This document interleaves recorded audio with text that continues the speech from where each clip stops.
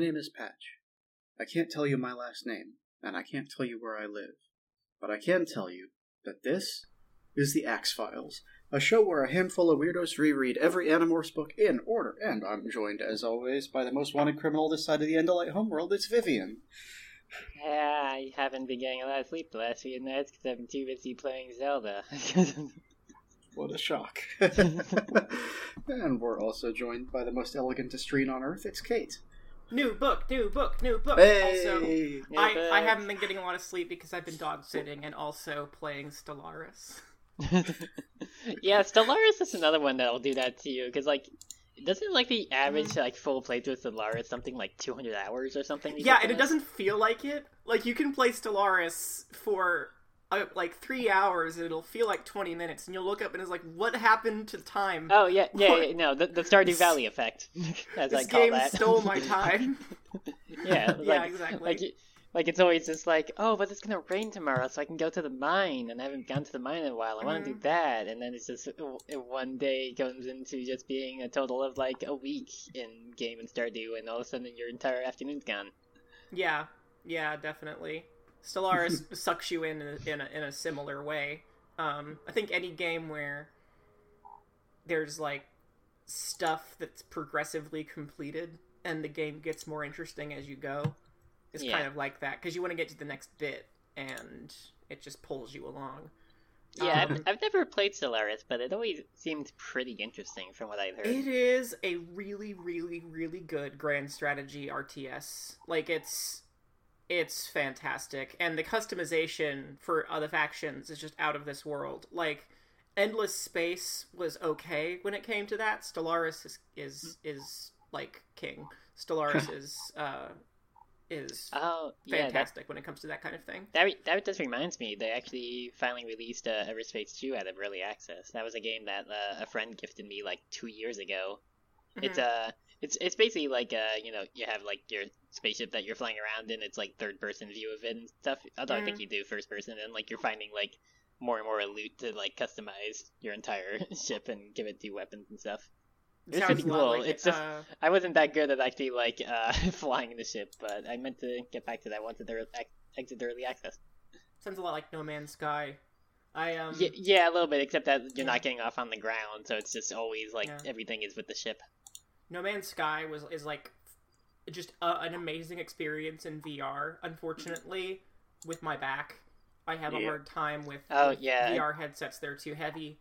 So... Yeah, I'd imagine any flying a spaceship around experience in VR is probably cool. Well, yeah, no, it's really, really cool because the controls are just the controls. You reach out and you use the controls like you're on the ship, and you open the ship up by literally opening the cockpit up, and you can look around in space. You're dogfighting. It's fantastic. The problem is that until they make... I have a pretty old VR headset, so maybe they already have, but until they make a VR headset that's significantly lighter than the one that I have, which is the original Oculus Rift. Oh, yeah, same. It's just too hard on my back. There's too much... The problem with VR with me is I just feel like I would get motion sick so easily, since I noticed in the last decade I just get motion sick way easier for some reason. Yeah, it's probably because of the anxiety thing. I think they just combine and just makes it miserable. And also, I need glasses, so I can't really wear a VR headset usually. So the one that I have, glasses fit. Although at the same time, even though I am nearsighted and I can't see much stuff that's more than 4 feet ahead of me, I'm fine with VR because it's not actually that far ahead of you. It looks far ahead of you, but it's not. So, apparently, I'm not nearsighted in VR. So, I don't know. I also find though that my glasses do fit under, and they have a peripheral that you can get that creates more space as well. But yeah. Anyway, we're not here to talk about that. We're here to talk about a new book. We are, yeah. It's time to start book 5. How are we feeling heading into book 5, y'all? Well, look, after last book, I was like, okay, maybe they can plan a little bit. And immediately out of the gate, book 5 is like, oh, funny that you would think that. We're still only in single digits. Yeah, but it's like, it's the, what's it called, the awkward zombie Samus drinking a can of soda through her visor, being like, it's funny you think that thing, or whatever it was, to me, thinking that these kids might learn how to plan. Especially now that they actually have an Andalite with them, and it's like, nope. Eventually. Also, you gotta remember, just cause Axe is an Andalite doesn't mean he knows what he's doing. Yeah, but I would think he would be more sensible. He's a child. He's a child just like the others. He's a child who's fully aware just how fucked the Yeerks are, which I thought the kids already understood, but I guess no. At least Cassie didn't fully. I mean, it's different, right? Because, like, Axe has the propaganda perspective. Sure, he has his people telling him that the Yeerks just burn planets all over the place, but he's never actually met one. Yeah. The first time he encountered a Yeerk was last episode when he was a shark tearing Texans apart. Yeah, exactly. He is, he's sheltered. I mean, sheltered in the sense that he's grown up inside of the Andalite military. You know what I mean? Yeah. So he's got combat training, but I wouldn't say that he's exactly like any more. He's still going to be naive, just like the rest of the kids. You know what I mean? Because he's a kid. Fair.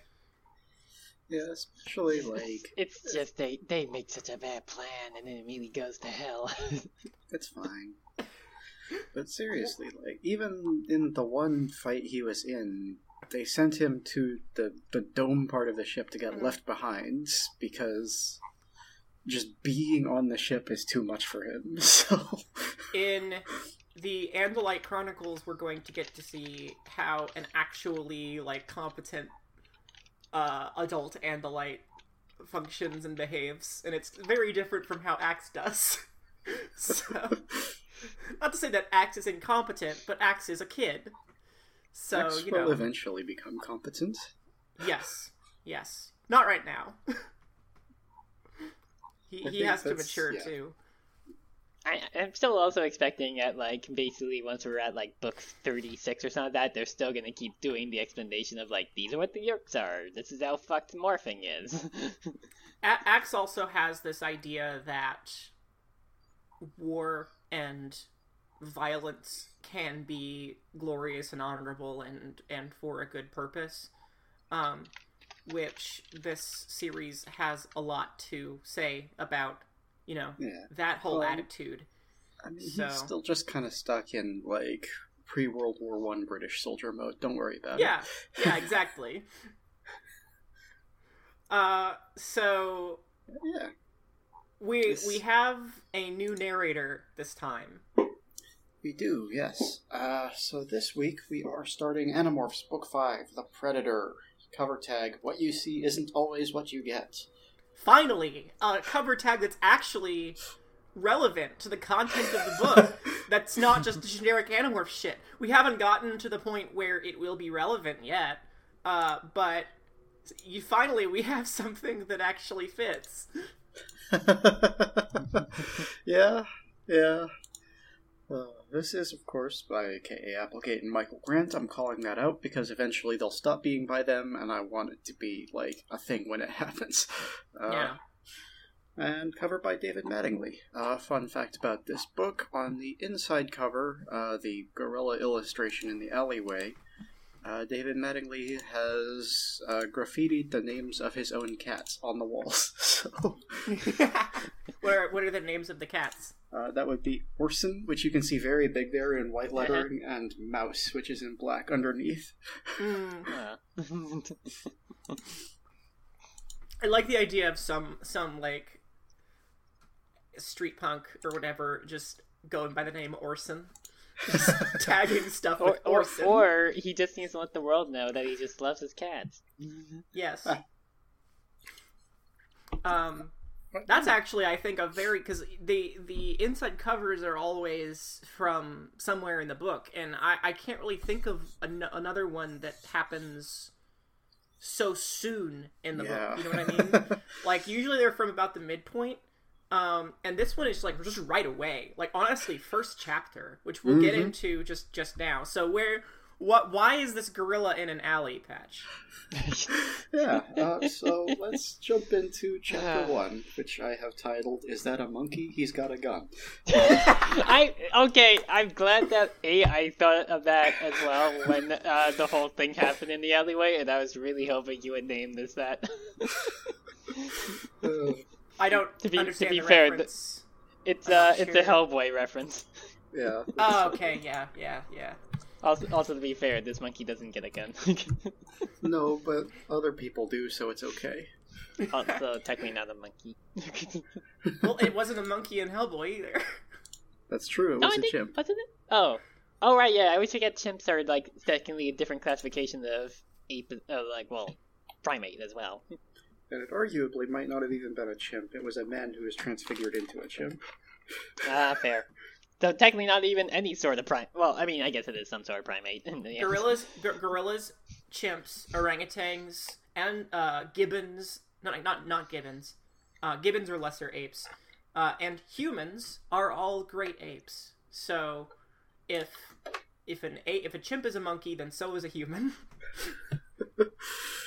One of those weird situations where there's just so much classification for it's like a human, but it's got fur all over it, or hair all over it, I guess. Listen, humans are not actually all that different from other great apes. We're just weird because we're bipedal, and we can talk, and a little bit more carnivorous.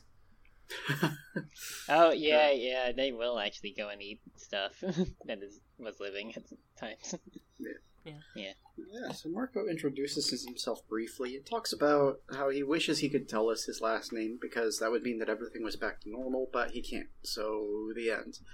And then we just flash straight into the story. He does not do the full recap like everyone else. Oh, thank Christ. It's still a little bit of a recap, but it's not like an entire chapter, almost like the others have been. Yeah. Marco has gone to the 7-Eleven for groceries, and it's not in the best neighborhood. It's kind of in the evening at night-ish, so he's walking fast, he's got his groceries, he's heading home. And then he hears an old man getting beat up in an alley by 3 punks, is the word Marco uses. And he really... As much as he has been a pain about other people doing stupid stuff, he thinks about it for maybe 6 seconds before immediately starting to morph into a gorilla. I did know that it's like, Marco talked a big game about wanting to just like be left alone and just protect his own and himself, but when push comes to shove, he will just step up and help other people unprompted by anybody else. Yeah.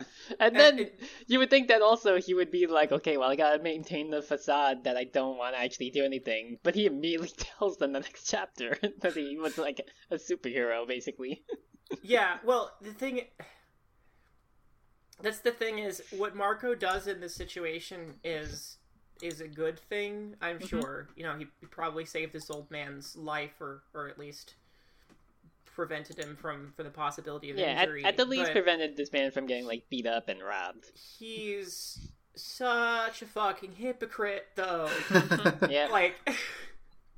Like, Rachel did basically the same thing to protect herself, and then he called her out for it. Mm-hmm. And now he sees someone else getting hurt, and he changes into a gorilla. Okay, so for what it's worth, Marco at least was in an alleyway at night where only a few people could see him, compared to people being able to see a giant elephant girl out on the street in broad daylight. Marco takes effort to make sure people don't see him morph. Yeah, he does specifically hide behind the dumpster to do the morph and then come outside. Yeah, that's also the distinction compared to Rachel just like running and straight morphing. up morphing in front of them on purpose. Yeah, that's true. That's different. Again, pointing out that it's like if that guy was had a yerk in his head, then it's like, oh, okay, it's obvious that it's like there are some kids who had the morphing power, not Andalites. Yeah. Yeah, Marco does not mention what he did with his groceries, just that he ducked behind a dumpster to morph, so, Well, he mentions later on that he lost the milk, I think. Yeah, he sure does, but I just, what are you doing, bud? Did you put him down, at least? What? I would think he would have, yeah. It's also very amusing that he's like, I went to go get groceries, and meanwhile he has, milk and, a bag of, Skittles, I think it is. The milk, sure, that's a good, healthy thing, but, Skittles ain't food, my guy. That's a candy. Listen, when you let a 12-year-old do the grocery shopping... yes, I've watched Home Alone, I know. Yeah, I don't think Marco at any point asks if a toothbrush is approved by the American Dental Association. But does he even need that anymore? Realistically speaking, if he got a cavity, just morphing in and out of something would fix it, right? I guess so. I'm confused as to how fillings work with morphing. I kind of understood that it wouldn't, because it's they're taking the animal's DNA, so obviously if the animal's had to be had a limb amputated or something, they still have that limb. But I think if they got if they had their arm chopped off in human form and then turned into an animal and back, they would still have an arm missing, right? Oh no, they absolutely would not. The arm would grow back. The arm would absolutely grow back. Really? Yes. What the fuck? That actually becomes an important plot point much later in the book. That human injuries that you have before you morph, if you morph and then you morph back, they're gone. Weird, because I remember that being a thing that gets discussed with the fact that they mentioned getting hurt in animal form, but they're well, we morph back and we're fine. I mean, obviously, it goes both ways. I would argue they should not have belly buttons. Yeah, that brings up a good point. That is, in a sense, an injury, I guess. And if any of them are circumcised, not anymore. Oh no. No piercings. Okay, no wait. So if you were a trans Animorph and had GRS, would that undo the GRS? Unfortunately, probably. But no. Later on, you can morph. I don't know. When it's all over, you can just morph whatever you want, and then just stick with it. So that's a real shitty situation if you get the power to morph, and then years later you realize you're trans, and it's so I either have to stop saving the planet in order to be my true self and get the surgery done, or I need to let the planet die or potentially die and trust it to other people. It might depend on the image of yourself that you have in your head when you're morphing, because that's kind of an important part of it is holding that image. Maybe, but if we're going based on the DNA thing, it's well, technically your DNA had a factor in what you were born with, right? I do. I'm saying this, if I morph DNA, to morph back, would I lose my breast implants? I guess. We'll see what happens later if you morph with stuff inside of you that's not living. It's not great. This is the stuff I never knew about Animorphs. Apparently, there's a lot of horrifying body shit going on. Oh yeah, there is. Oh yeah, so much. I know it was I knew that there was kids turning into animals to fight alien invaders and stuff. I didn't realize just how fucked it gets at times. But especially also just with body stuff.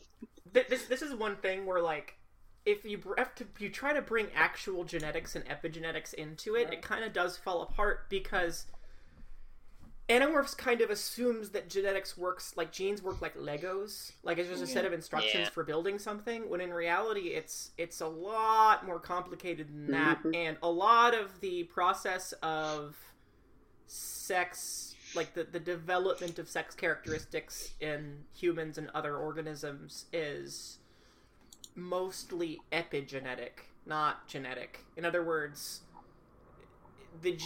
your genes start the process, but then there's a whole bunch of other shit that comes into it that's not genetic, that actually directs how you develop, including hormones. Yeah. So okay. It's I don't know. I think it's just better not to think about it. It's the whole MST3K. I forget what the exact quote is from the theme song, but it's It'll work if the plot requires it to, and if it doesn't, then that's fine. I mean, we literally had Tobias have dark vision for the first 3 books, and now he doesn't. If you are injured or, like, disabled in some way, then morphing generally fixes that. Other thing is, and this is extremely new science, so there's no way it would happen in the books. Yeah. But, like, a recent study suggests that when you're on hormone therapy, it actually alters your epigenetics to bring it more in line with the other gender. That, yeah. So it's very possible that if you were on hormone therapy long enough, that you could just naturally change gender when morphing. Well, it's on, like, epigenetics are, like, all the... Epi means on. Genetics, genetics. So it's, like, on top of genetics. The stuff that affects what your, like, whole, how your development goes, that is not genetic, but is instead stuff that's laid on top of that. And sometimes that can actually, like, turn off or on certain genes. Yeah. So, yeah, I could see that. Also, there's like ways, there's possible ways to, they've actually done this in mice. There are transcription factors that you can activate and deactivate that will actually cause, because like testicular and ovarian tissue is inherently, like, pluripotent. It's capable of, like, it has to be in order to produce germ cells. It's capable of reverting back into stem cells and then becoming something else. There are actually, like, cellular factors, genetic factors that, or epigenetic factors that, like, maintain the current form as testicular or ovarian tissue. If you turn on or off certain transcription factors that I forget the names of, you can actually cause testicular tissue to become ovarian tissue, or vice versa. The potential is there. The genetics are there. It's basically epigenetic. That's what actually causes that. Now, we've done this in mice. We have not done this in humans because no one is going to pay for an expensive study that will only benefit trans people. So sadly, yeah. That's a problem. My point is that if the plot wanted that to happen, if the plot wanted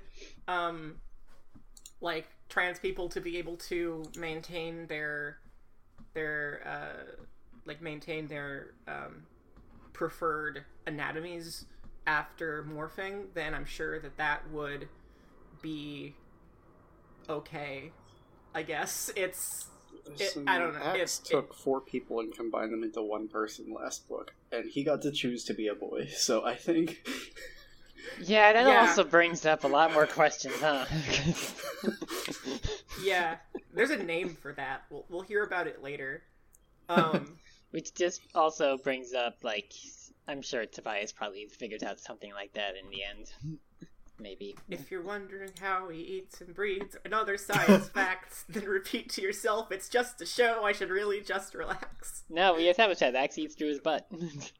That was the what I was thinking about earlier from the theme song to Mystery Science 3000, where they're basically like, hey, if you're thinking about this too hard and you're wondering how, like, any of this works, just don't fucking worry about it. It's just a show. Yeah.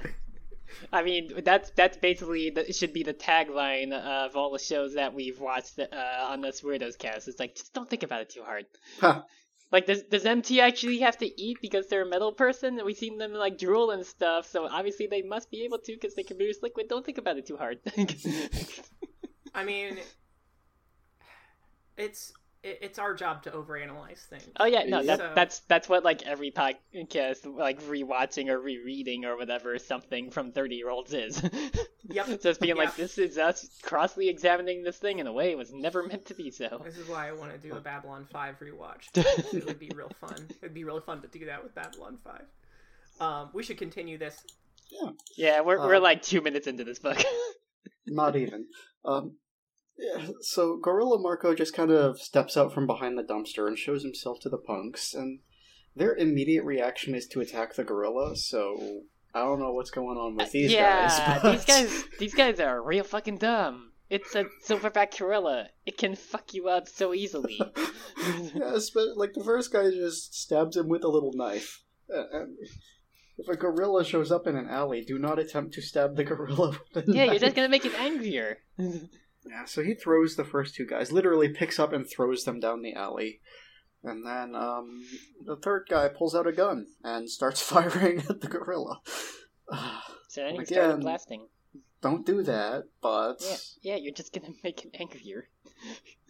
So Marco squishes him flat by pushing the dumpster onto him. But then the old guy that he saves finds the gun and starts firing because, again, gorilla. The old man is at least justified. He's fucking terrified of the fact that there's a giant gorilla in this alleyway that ostensibly just saved him, but he also doesn't realize that. Yes. And so then we get into chapter 2, which I have called The Fast and the Furious. Look, that's hypocritical of me. My chapter 4 title is also a bad pun, to be fair. It's only vaguely related, but because of some of the stuff they say. we have to... If we're going to make bad puns, we have to respond to them as if they're bad puns, because that's part of the fun of having bad puns. Yeah, absolutely. So, yeah. Who says... I mean, that's... I don't think there is such a thing as a bad pun. Oh, there is. There is. Mine is one of them. Yeah. So, at the beginning of Chapter 2, Mirko recounts this to all of his friends, talking about what happened and how disgruntled he is that the old man is firing at him. And, yeah, he did lose his, quote, milk and bag of M&Ms. Oh, it's M&Ms and Skittles, right. Yeah. I guess, slightly healthier than Skittles, because at least, chocolate has some decent properties in it compared to Skittles. Hey, no, Skittles have vitamin C. Oh, they do? Huh. Yeah, I'm pretty sure they're one of the only things keeping Patch from getting scurvy. Oh, don't worry about that. I mean, the energy drinks are much better for vitamins than Skittles are. Man, I haven't had Skittles in, probably a decade, maybe. I get, 12,000% of my vitamin C every day. You can't eat plants, so... Wait, really? You can't eat plants? It's not exactly that, but it kind of is. I have, I don't know if you're familiar, but it's called the super taster gene, which I hate because it sounds very pretentious. Yeah, it sounds like you're a foodie of some sort, a real big food critic. What it means is that very specific flavors really, really intensify for me. They're 10 to 20 times more intense than they are for most folks. So I can't really eat most fruits or vegetables because they tend to have a lot of bitter flavor in them, and a lot of folks I don't think would even notice, but... Yeah, that means that you're severely limited in stuff even soups and stuff. That sucks. Soups are usually okay. If you marinate something long enough, it kind of loses... I guess, yeah. Yeah, the flavor kind of gets dissipated throughout the entirety of it compared to in the vegetable itself, I guess. I can't drink alcohol either, because all I taste is the alcohol in the background. If you eat, a pepper that's been... It's kind of how I imagine if you eat, a pepper that's been grown in, really dry or hot conditions, it tastes more bitter. And it's that stuff is there, but you just usually don't taste it very well. The only veggies I can actually eat are corn and peas, just the most bland mush imaginable. I mean, corn at least is good. It's more of a grain than it is a vegetable. Yeah. Asparagus is okay, but that's because it's got that weird acidic thing going on. Yeah, I didn't realize that. That sounds like misery. It's not fun. I end up eating a lot of hot dogs. Anyway. And apparently Skittles to get your vitamin C. But yeah, so in this chapter, we get the recap about why they can morph and the aliens and who everybody is. And if I'm honest, I'm just gonna skip that basically every time it happens, because we know all this. We are reading these in sequential order, or chronological order, I guess. Since you're the first one doing this, you have the first chapters every time, so will forgive you. Yeah, now you say that, I just also realized that, yeah, you have that basically every book, probably. The only thing I want to call out in this recap, because they can be interesting, right? They do give you perspective on how the characters see each other. Yeah. But for the most part, this one is just Marco saying, "This is Rachel, she's hot." The interesting one to me is he talks about Cassie in a very specific way. If I'm comedy, she's poetry. She is the one who knows when you're feeling bad and will find something nice to say that makes you feel better. And it's not like she's manipulating. She really cares about things. She's like sincere or something. Yeah, like that's sincere or something. Isn't that fucking weird? It is a funny description, but it's also like it is pretty like heartwarming that he at least like is like, yeah, Cassie's a sensitive member of the group and she actually gives a shit. It is heartwarming. Marco likes Cassie. But also, it's hilarious that Marco finds the concept of someone being sincere to be baffling. Yeah. He's like, wow, somebody can be not sarcastic? What the fuck? I like how he introduces Tobias. Yeah, absolutely.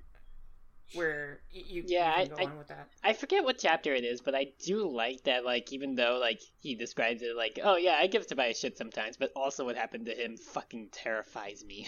Yeah, that's this 2. Right here. Tobias's intro is 2 lines. I tease Tobias sometimes. What happened to him scares me. Yeah. Like, it does, I mean, I read these chapters, like, almost a week ago in preparation for Zelda, obviously. This is what I love about... I was trying to remember the earlier chapters. This is what I like about the Marco books, is that we get, like, snippets of his internal monologue that he would never vocalize to... Yeah, that's what I was looking forward to the most as we got deeper into the other books. Because, like, I mean, at first I was like, Marco fucking sucks. I'm tired of this guy already. But it's like, as time went on, it was like actually being like, wait, he actually seems like he's insightful. Like when Cassie had the conversation with him where she was like, yeah, you're actually like a smart person, and and it's like pretty thoughtful. He's like, yeah, don't rub that into other people. I have an image to maintain. I was like, okay. Exactly. He has layers. He's like an ogre or an onion. So skipping past the rest of the recap, Jake just starts going on about how we shouldn't be morphing out in public, and he brings up what happened in Book 3 with Rachel and Tobias attacking the car lot and compares this to that, but this isn't like that. They were on live TV. Yeah, that was way... I kind of forgot that already happened. That was way more fucking public. Yeah. Also, for some reason, I thought that was in the Cassie book. I'm already forgetting these books, because I thought that was, like, definitely not the Tobias... Oh, right, yeah, because it's Tobias, like, opening the combination lock with his talons, right? Yeah. Also worth noting, Marco talks a lot about how there's 5 of them, specifically. They did rescue Axe in the last book, but I guess he's not including Axe among their numbers yet, because he just keeps repeating, there's 5 of us, there's only 5 kids, 5 against the... Yeah, I mean, obviously it's for the sake of the reveal of, like, here's an alien deer hanging out. Well, Axe, I think it's that, but also the fact that Axe isn't really a member of the team yet. Yeah. Like because he's still intent on going home. Yeah, that's like the entire basis of these first few chapters. He doesn't actually become an Animorph, probably until the one he narrates, I'm pretty sure. Do we actually get the sense of how much time has passed between the end of Book 4 and start of Book 5? I don't think we do, no. It feels like it's like a week at most, right? Yeah, it doesn't seem like it's very long, because they haven't really talked to Axe very much based on the way they consider him, but... Yeah, and Axe really clearly hasn't actually practiced, like, standing on 2 feet or talking with a mouth, based on what we'll see. Again, you would think, Axe, you should probably actually consider that, because you might have to go into human society at times. Axe should be, and this is something that we'll probably be talking about a lot in the future, Axe should be practicing human morph. He should! Like, he should be practicing everything. Away, like, you know, in the forest where he lives, he should be practicing human morph. And yeah, we'll get into that. Practice later. Walking on 2 legs. Practice just like various mouth sounds and stuff, just so you have just get all this shit out of his system. But we'll get into that later. It's like stuff like that always makes me think of like how like when I'm like designing, again, not to make it a tabletop group like analogy, but like I always like envision it like, okay, I want to justify why my character knows this. It's like how like my elf paladin started with a double-blade scimitar if they couldn't use it, and it's like, well, they're learning how to use it because it was trusted to them by their stepfather, and so it's like, yeah, like, because they sleep only half the night because they're an elf, they've been practicing with it during that time that they have before everybody else wakes up. Well, Axe doesn't know how to do shit. So. Besides, as established, Axe is lazy and a slouch. He doesn't pay attention to school, true. Yeah, he's admitted already. Within minutes of meeting them, he's like, yeah, I'm a fucking idiot. I don't give a shit about school. I just want to murder alien brain slugs. You don't need an education to murder brain slugs. Who needs college? We could go to France and die for the glory of the Empire. And yet he knows how to build an interplanetary communication device. But he's a teenager who doesn't pay attention in school. I mean, that's probably just, like, standard issue, like, training that's, like, mandatory in the Andalites. Just be like, if you get stuck on an alien planet, you need to be able to actually communicate to us. Right. Yeah. So anyway, they're all going out to the forest to talk to Axe now, which is why this conversation started. And apparently they have a plan. And the plan is that they want to send Axe home, but they can't on account of it's 82 light years away.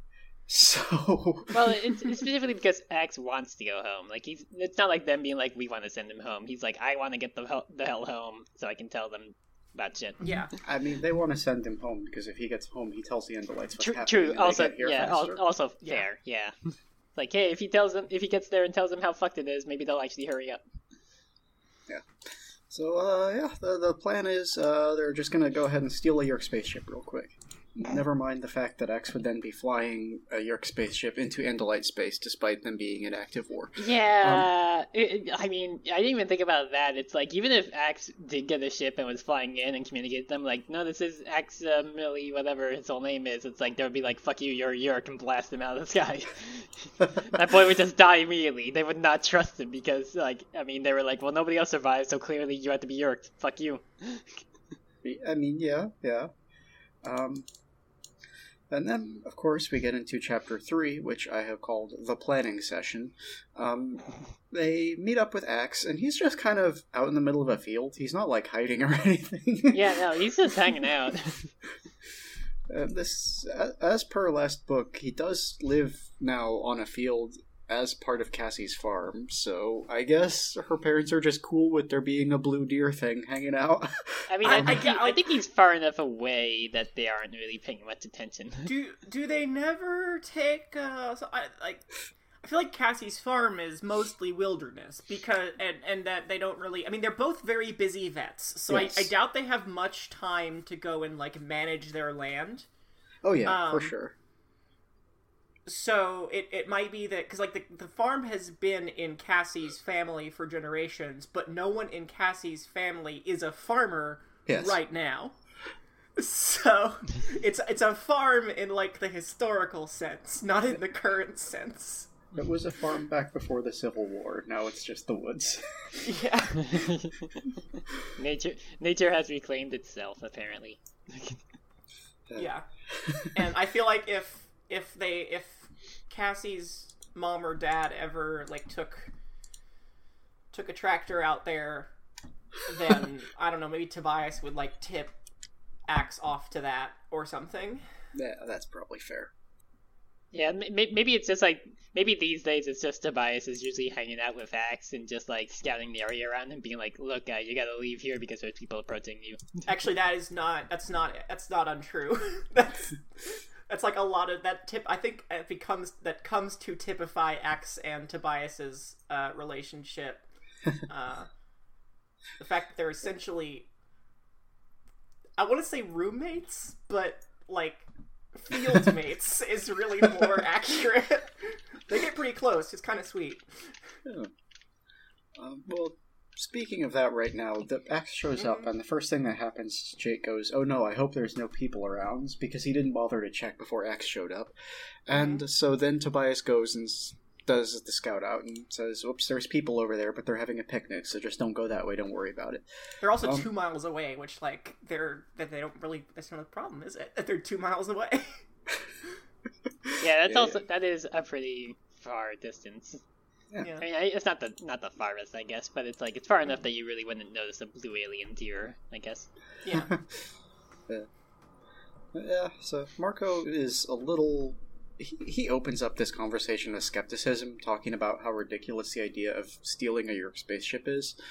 And Axe is basically entirely on board, because, quote, "the higher the danger, the higher the honor. Is this not true?" So Marco needles Rachel a little bit about this, because that is historically... Well, how do I put this? Rachel has not historically been all about jumping into danger face first, but Marco treats her like she has been. She is pretty gung-ho about things, but she's also not suicidal. Yeah, she will definitely, as the books go on, she will become far more reckless and more willing to jump into things without thinking about them, right? But Marco's treating her like she acts like that now, and that's just not true. Yeah. I mean, the last time she really wanted to be, really, gung-ho about something. I mean, aside from, freeing the Hawk, but that was really more Tobias's plan. Mm-hmm. It was because she wanted to, get information to try to save her friend. I don't think that's being reckless. That's you caring about your friend. Yeah, but, I mean, when we see through Marco's eyes, his perspective on Rachel is basically that she's some kind of warrior goddess embodied in a human form, and that's just not Rachel. He calls her, he calls her, has it all looks and brains, but also says she's totally insane, lunatic, Amazon warrior queen. And, yeah, she will be later. She's not yet. Yeah, I feel this is kind of a case of, putting the cart before the horse, you know? Yeah. We're getting the tell without the show. Exactly. Yeah, I think it's just because it's, her morph kind of has, partly, the most potential for murder, I guess is maybe why he's coming to this conclusion. I don't think that's true. Jake is a tiger. Yeah, but elephants are fucking heavy, and if they step on you, you're fucked. If you get bit by a tiger, you might live. Depends if you get the tiger off of you. No, Jake is DPS, Rachel's the tank. Exactly. Yeah, exactly, yeah. Jake and Marco are DPS, Tobias is the rogue, essentially, because he can fly, and used to have dark vision, but not anymore. He's got sneak attack. Yeah, and Cassie's clearly just, the healer, because she's the wisdom character. I'm not super sure Marco is a DPS character. He doesn't. He's a gorilla. Yeah, and gorillas don't have... Yeah, but gorillas are fucking strong as hell. Listen, that's I'm fucked regardless. I'm fucked if I have to... if I have to fight a tiger or a gorilla, I'm fucked either way, but I at least feel like I have better chances against, Actually, no, I guess I'm fucked either way. I was about to be against a tiger, but the tiger would definitely outrun me. The gorilla maybe... Tigers are predators specialized in immediately killing their prey with one attack. Yeah. Gorillas are just gorillas. Well, I guess that depends on how fast gorillas run, because I feel like gorillas only have as fast as a tiger. Yeah. I guess it's a case of if I can't escape, it's well, I feel like I'm just fucked either way. I was about to be I think I have better chance against a tiger, but then you brought up that they're designed to bite and kill in one hit. A gorilla can reach speeds of up to 20 miles an hour. Okay, so the gorilla can outpace me, definitely. Olympic runners can outpace a gorilla. I ain't one of them. Yes. But the point remains. So if it comes down to having to fight one of the Animorphs, I choose Cassie, because she's still just been a horse or a dolphin. I know a horse can fuck you up too, but also the horse has a little bit less. The battle morph murder, Cassie tends to default to later as wolf. Right, they all became wolves except Tobias also. Yeah. They all have wolf morphs. Cassie doesn't really, I think, tend to prioritize getting very damaging morphs for obvious reasons. I guess the moral lesson here is don't fight any of these kids, because even Tobias can gouge your eyes out. They would all, if they had time to morph, they would all murder you. Yeah. Oh yeah. For the record, tigers can hit about 40 miles an hour. I guess that's the part. If you need to fight them, I guess the question is, are you fighting them when they're already morphed, or do they need to try to get enough distance for you to have time to morph? Because they even say Axe takes 3 minutes to morph. Yeah. So I feel like that's a lot. That's but he's also really inexperienced. True. I mean, they all are. They're all idiot kids. Anyway, so they decide to steal this spaceship, and basically they're Jake is moderately offended by the idea of fighting for honor. That's not the thing he cares about, and this kind of is a total shock to Axe, but ultimately Jake doesn't really care about what's honorable. He's a guerrilla fighter, and so he will, kill where he can. Yeah, Jake is... Yeah. Jake might still be the most white bread of them, but at least he's also sensible. Like, Axe asks, what else do you fight for if not honor? And here I have written in my notes, I don't know, like, not getting yerked and stuff. Yeah. Not getting like, super murdered. The actual, like, material stuff that we're fighting for. Yeah, trying to save the planet. Yeah. Not honor, my guy. Honestly, by this point in the book, Jake seriously just strikes me as the sort of person who would realize, oh, we're fighting a guerrilla war. I should probably go to the library and read about Vietnam some. Yeah. Oh yeah, exactly. No, absolutely. He is the most nerdy of them that he would do that. Military. Like of them, Rachel is the only one who has been revealed to have read anything that would be germane to the situation, which is the art of war. Yeah, which is also a little strange still. No, I mean, she's like, it's like Marco said up there. She has it. She's looks and brains. She has both of them. She's the warrior poet, philosopher, Amazon queen, and yet he acts like she's insane when she's actually bothering to do some research. Oh, she'll be insane later. It's fine. Oh yeah, don't worry. But not insane yet. Yes, that's the distinction. Yeah. So the plan that they come up with is that Axe is going to create a Yeerk distress beacon, which will get a ship to investigate, and Marco makes a joke about calling Visser 3 for help, but this actually really upsets Axe on account of Visser 3 murdered his brother, and like, come on man, be chill. Don't joke about your friend's brother's murderer. That's not a fun thing. But either way, the idea is that they'll hear the distress beacon and send a bug fighter to investigate, and Marco says, more or less entirely baselessly, there is always at least one Hork-Bajir and one Taxxon aboard each bug fighter. Marco, you've never been on a bug fighter. You don't know this. You are just randomly assuming. It's true, though. That is true. I feel like they might have gotten that information somehow. I mean, they've seen bug fighters land. They've seen the crew come out. It's like they always have a Hork-Bajir. They do always have a Hork-Bajir and a Taxxon. Taxxons are generally the pilots. So. Oh, weird. I would have thought that the Hork-Bajir would be the pilots because they're not giant centipedes. Like, they have Taxxons arms. have lots of little grippy arms they can use to work the controls. I guess that makes sense. They can just hold.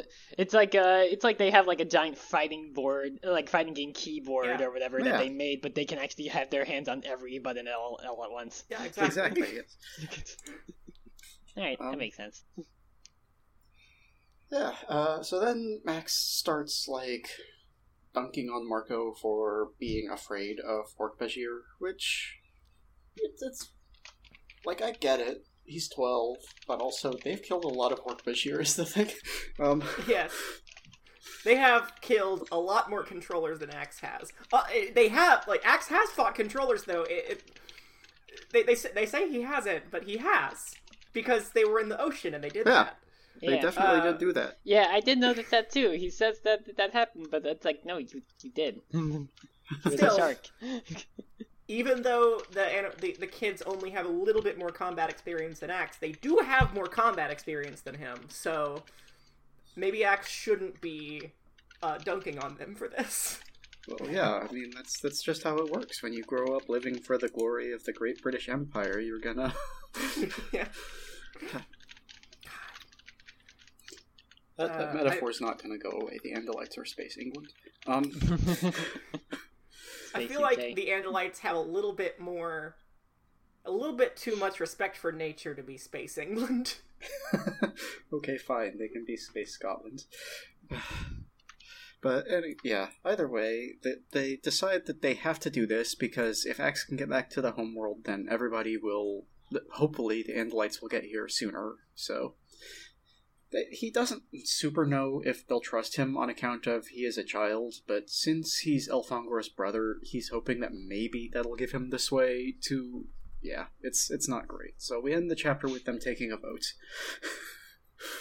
Alright, which leads us into a really shitty, terrible plan, because these kids are dummies still. But that leads us to chapter 4, which I have called Radio Shacks. Because Radio Shack and Axe. Yeah. Hey, for what it's worth, I did sh like hyphen ax. Also, I'm pretty sure Shax is like one of the dudes in Destiny who keeps talking about like keeping your life fierce or something. I just imagine Shaquille O'Neal, like more than one yeah, like several Shaquille O'Neals. Yeah. And in any case, this has Jake, Marco, and Axe enact their plan on that Saturday. They basically give a full rundown of events, which is that Axe basically takes 3 minutes to morph, they'll wait 10 minutes to get to the bus, they get to the mall within 35 minutes, so that's a really long bus ride to get to the mall.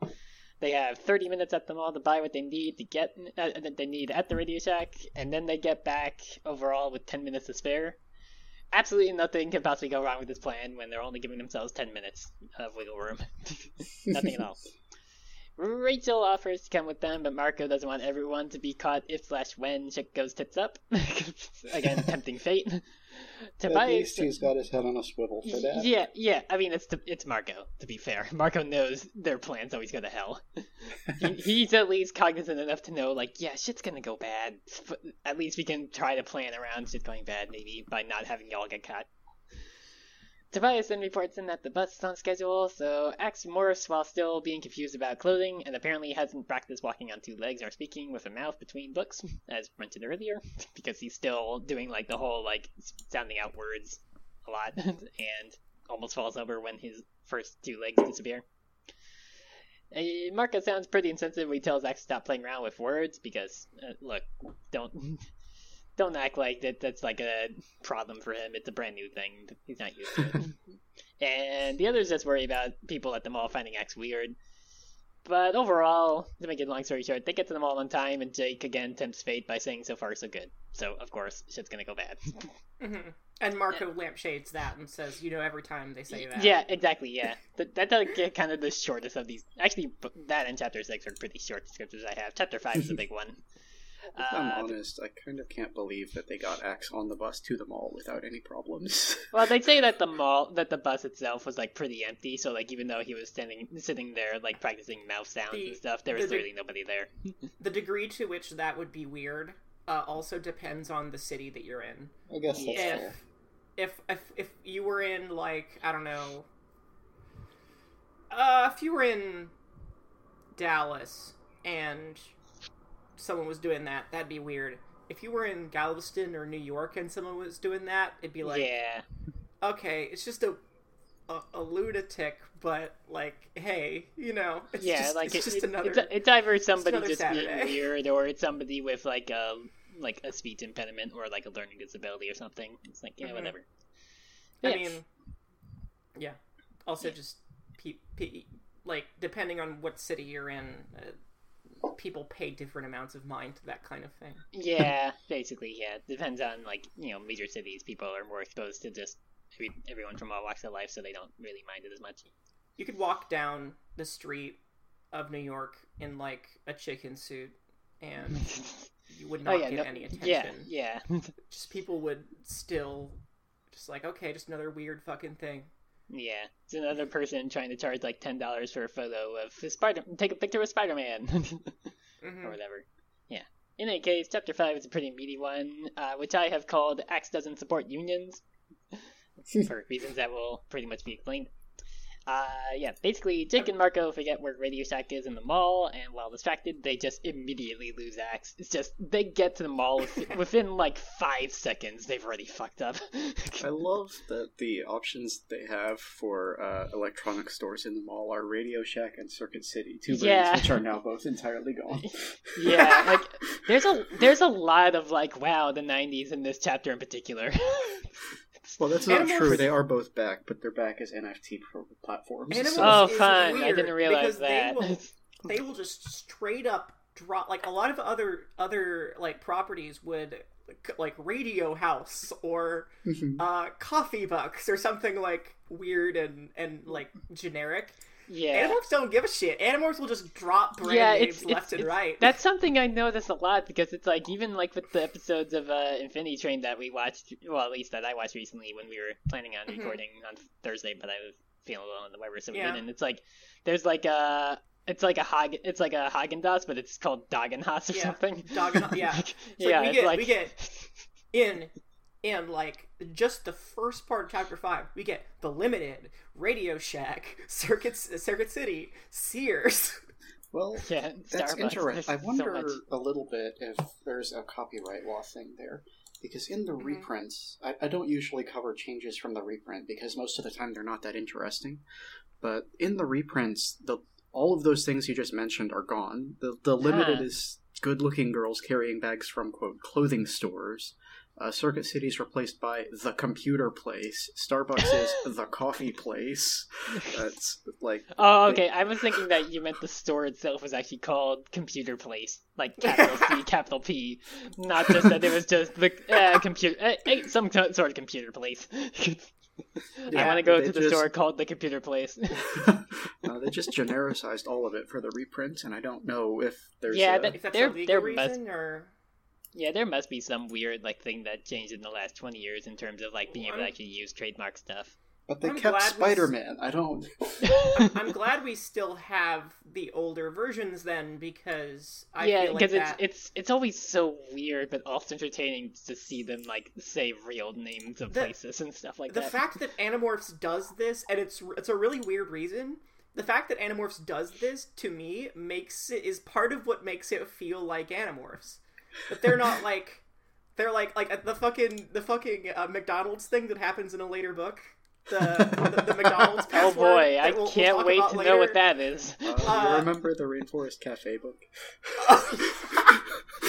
What the fuck goes on in this series? What did I sign myself up for?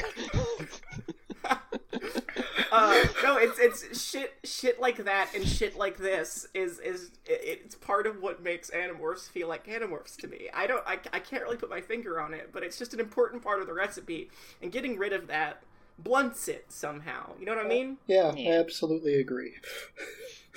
Also, is this the same mall that they were just at 2 books ago, where Marco destroyed some of the glass ceiling to get Tobias out? I mean, we don't get confirmation on that, but I don't know, because it's LA, right? So there's a bunch of big malls in LA. They only ever refer to the mall as the mall in these books, so I feel like it is just the one that they were even at in the start of the first book when they were just hanging out at the arcade or whatever. I don't know. It's possible, but it would make sense to me for this to be the same one because they are kids and their transportation options are limited. True. But also, there's a ton of malls in LA. So. Yeah, I could also see it be a different one just because, Marco's we can't go back to that one because, technically, I vandalized the property there. You're welcome, Tobias. We can't go back there now. Or at least I can't.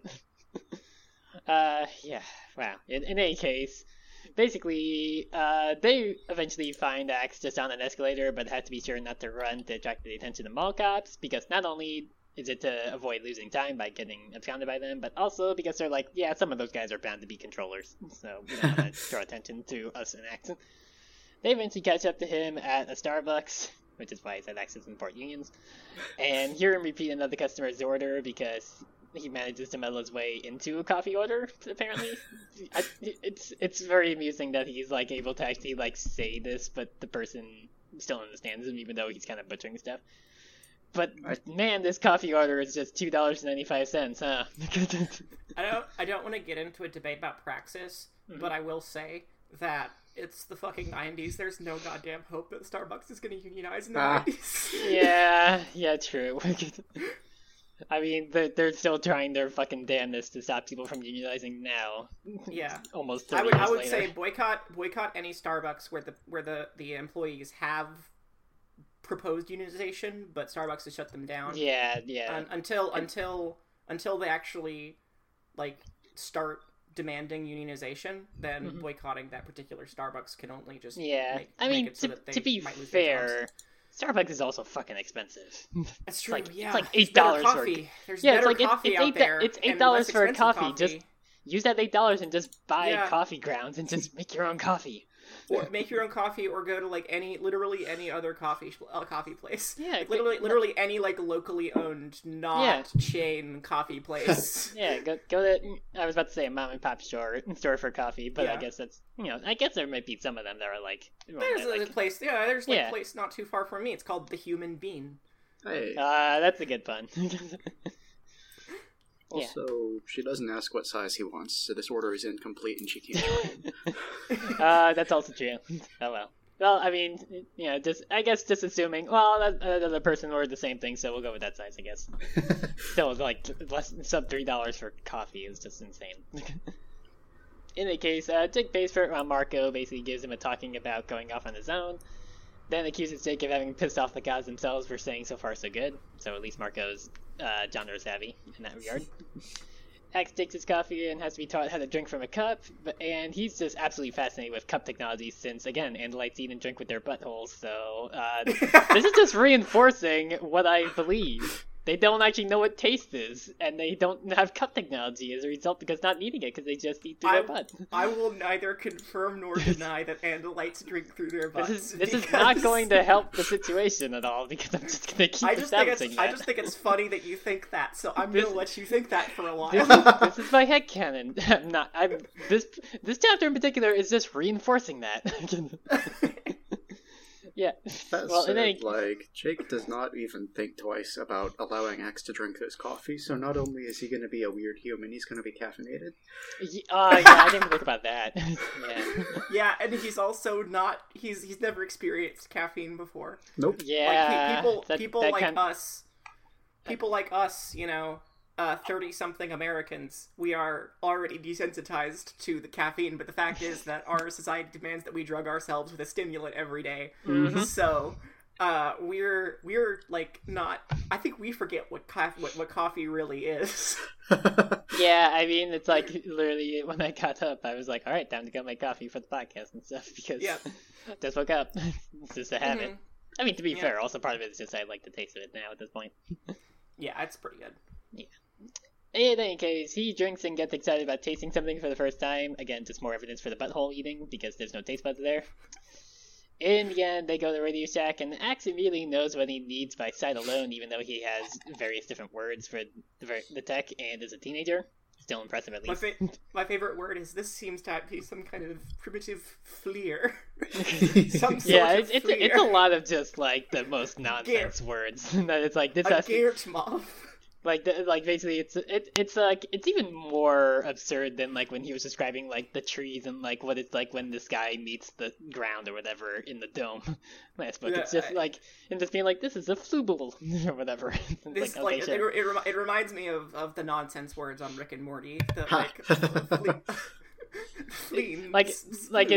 It's just, I guess I'm also thinking of it in terms of like, it's like when Doc says 1.21 gigawatts and Marty's like, the hell is a gigawatt? Not a real thing. Just science mumbo jumbo to explain time travel. In any case, he is annoyed that humanity hasn't designed Z-space transponders yet, and he explained that Z-space is what is the, in his words, the non-dimension where faster than life travel occurs. Mm-hmm. It's anti-reality. Yeah, it's again more made-up science mumbo jumbo stuff. But Jake just has them pay for what they have, and they'll worry about alien tech later. Z-space will be very important later, like as a concept. So that's not going away. Fun. Yeah, I mean, I think we mentioned this before, but Andalite travel basically is Warhammer travel. They dip in and out of the warp to achieve faster than light. Z-space is the warp. Okay. It just doesn't have any demons in it. Yeah, it's actually we get to see what Z-space is like later, and it's weird and trippy, and I love it. I'm just imagining like the goof that somebody made of like Miles Morales falling into the queer dimension or whatever, because it was like somebody made like an amalgamation of like all the flags and stuff like that, and then they edited that of like part of the trailer for Across the Spider-Verse of him falling into the dimension where it's just all those colors. Yeah. In any case, Axe finishes his coffee and says he wants more taste and can smell things, thereby deducing the two are related, and then he just eats his coffee cup at the clerk because Marco says he doesn't have to hang on to it. So Jake and Marco. He said specifically, "Throw it away," which is a very poor choice of words. Like you should assume at all times that Axe is going to take this literally because he's Axe. he's interacted with humans all of like twice so far, and it's just English new kids somehow, but is not aware of like figurative language. Yeah. So. While that is true, it's also been 10 minutes since he got this coffee. He just chugged that thing. Yeah, I did notice that too. It's like it takes me like when I have like my travel mug at work, it takes me like an hour plus to drink my coffee when it's in And you can't drink it right away because it's too hot. Yeah, maybe Axe doesn't realize he's just fucked up his taste buds for a bit. Yes, this. I mean, to be fair, they'll heal in like 10 minutes when he unmorphs, but still. Yeah, this tastes like pain. What is the sensation? Oh, pain. Oh, no. Yeah, in any case. Jake and Marco make up an excuse for him by saying he gets out of control spasms to just, like, explain away the situation, but the clerk doesn't really mind since Axe left anyway to go and steal a bunch of leftovers from the food court because he's looking for the smell of a Cinnabon that he noticed. He's just drawing a crowd entirely because of this maniac kid just running around stealing leftover food at tables. He's gone bad. Yeah, it does say leftover food, but also he's just running around from table to table, grabbing food and eating it. Like, that's not leftovers. Yeah, no, that is how I envision it. Like, there are people at the tables that he's just running up to, grabbing their food tray and just throwing it in his mouth. Because at a mall food court, when you're done with your food, you put it in the trash. Like, there aren't servers, like, bus people to go around and, like... Yeah, there aren't. pick stuff up and throw it away. That's your job. So basically, he's just taking food off of people's plates. Yep. Yeah. Which makes sense. That's because he immediately attracts the attention of mall cops, who chase after him. And because even alien teens have bad ideas, Axe begins to unmorph mid-chase. Which in I know this is supposed to be a kind of tense scene, but in my head, I'm playing God, what is it? Yakety Sax. Yeah. Yep, absolutely. Or whatever. I mean, that starts playing as the scene transitions to him grabbing people's food off of their plates, and then just escalates as the cops chase after him. Yes. I just remember when you could throw stuff at the cops, specifically at their faces, and it wouldn't be a big deal? Yeah, they wouldn't immediately shoot you in the face in retaliation. Yeah. In any case, yeah, the 90s. Chapter 6, which I have called, How Do They Still Not Know There Are Human Kids Who Can Morph? On the one hand, the cops weren't as murderous. On the other hand, we had friends. Yeah. In any case, this continues to chase as Axe becomes more and more not a human teenager, till eventually everyone in the mall is freaking the fuck out as his tail emerges. The cops try and usher Jake and Marco away, because they've been running alongside the cops, but they haven't really noticed them much until this point. Because it turns out they're controllers since they recognize what Axe is, since they sort of say the word Andalite. So the kids just all flee just through the parking lot after Axe does the morally correct thing of slicing a cop's hand open with his tail, because this mall cop pulls out a fucking actual gun. I don't think mall cops are allowed. Just... Well, no, I said slicing. Yeah. I said slices a cop's hand open. I didn't say off. Yeah, no, I know. I just wanted to point out that he did not cut it off, which he should, because he's Axe. I don't know. And also this. I mean, to be fair, I mean, being as generous as possible, this cop is being jerked. It's not like he's in full control of his actions. Although, again, cops he's a mall cop, so to be fair, cops are never really in control of their actions. I mean, yeah, they immediately completely. resort to violence whenever they feel threatened, which is basically all the time, because that's how they're trained.